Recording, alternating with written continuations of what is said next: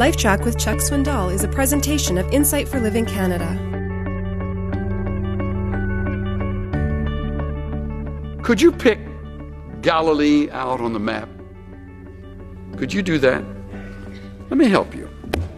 Turn in your Bibles to the back and find the map during the days of Jesus' ministry.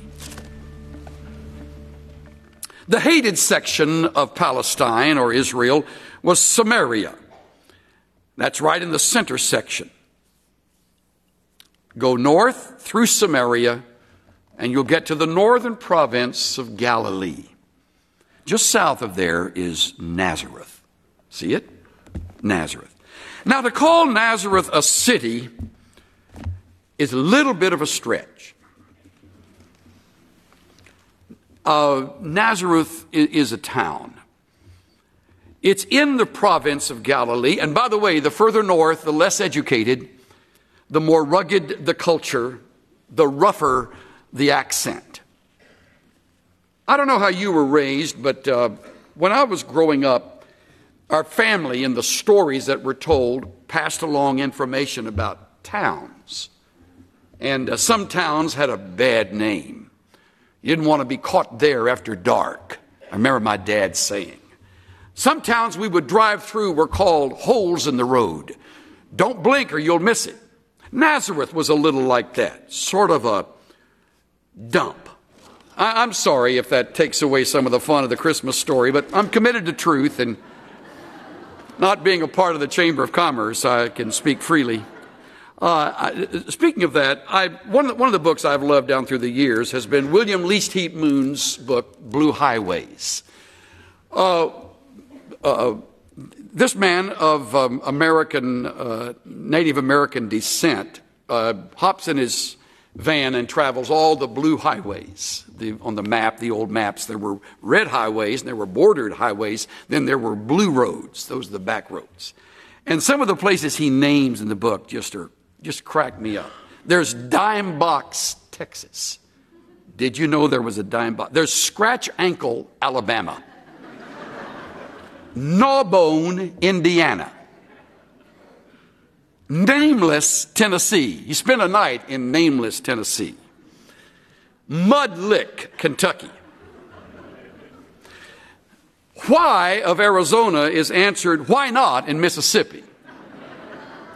There's Igo in California down the road from Ono. When our interns took our trip not long ago, we were on our way to a ranch where we were going to stay, and on our way we went through Rising Star. Now, because I had been through Rising Star before, and the guys are poking a little fun at me about it, saying someday the Lord's going to call you here to minister.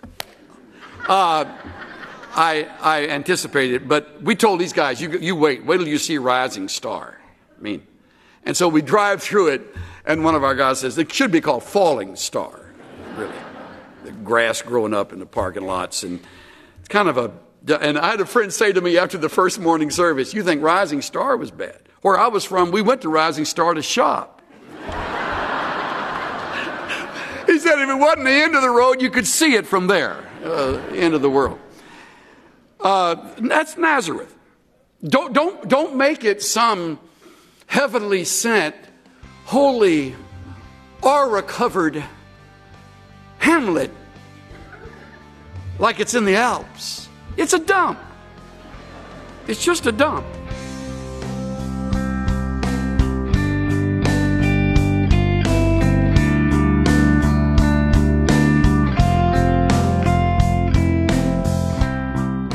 Nazareth was a rugged and dirty place, but it was there, in that lowly town, that Mary was visited by the angel Gabriel and told she would bear the Messiah, the Savior of the world.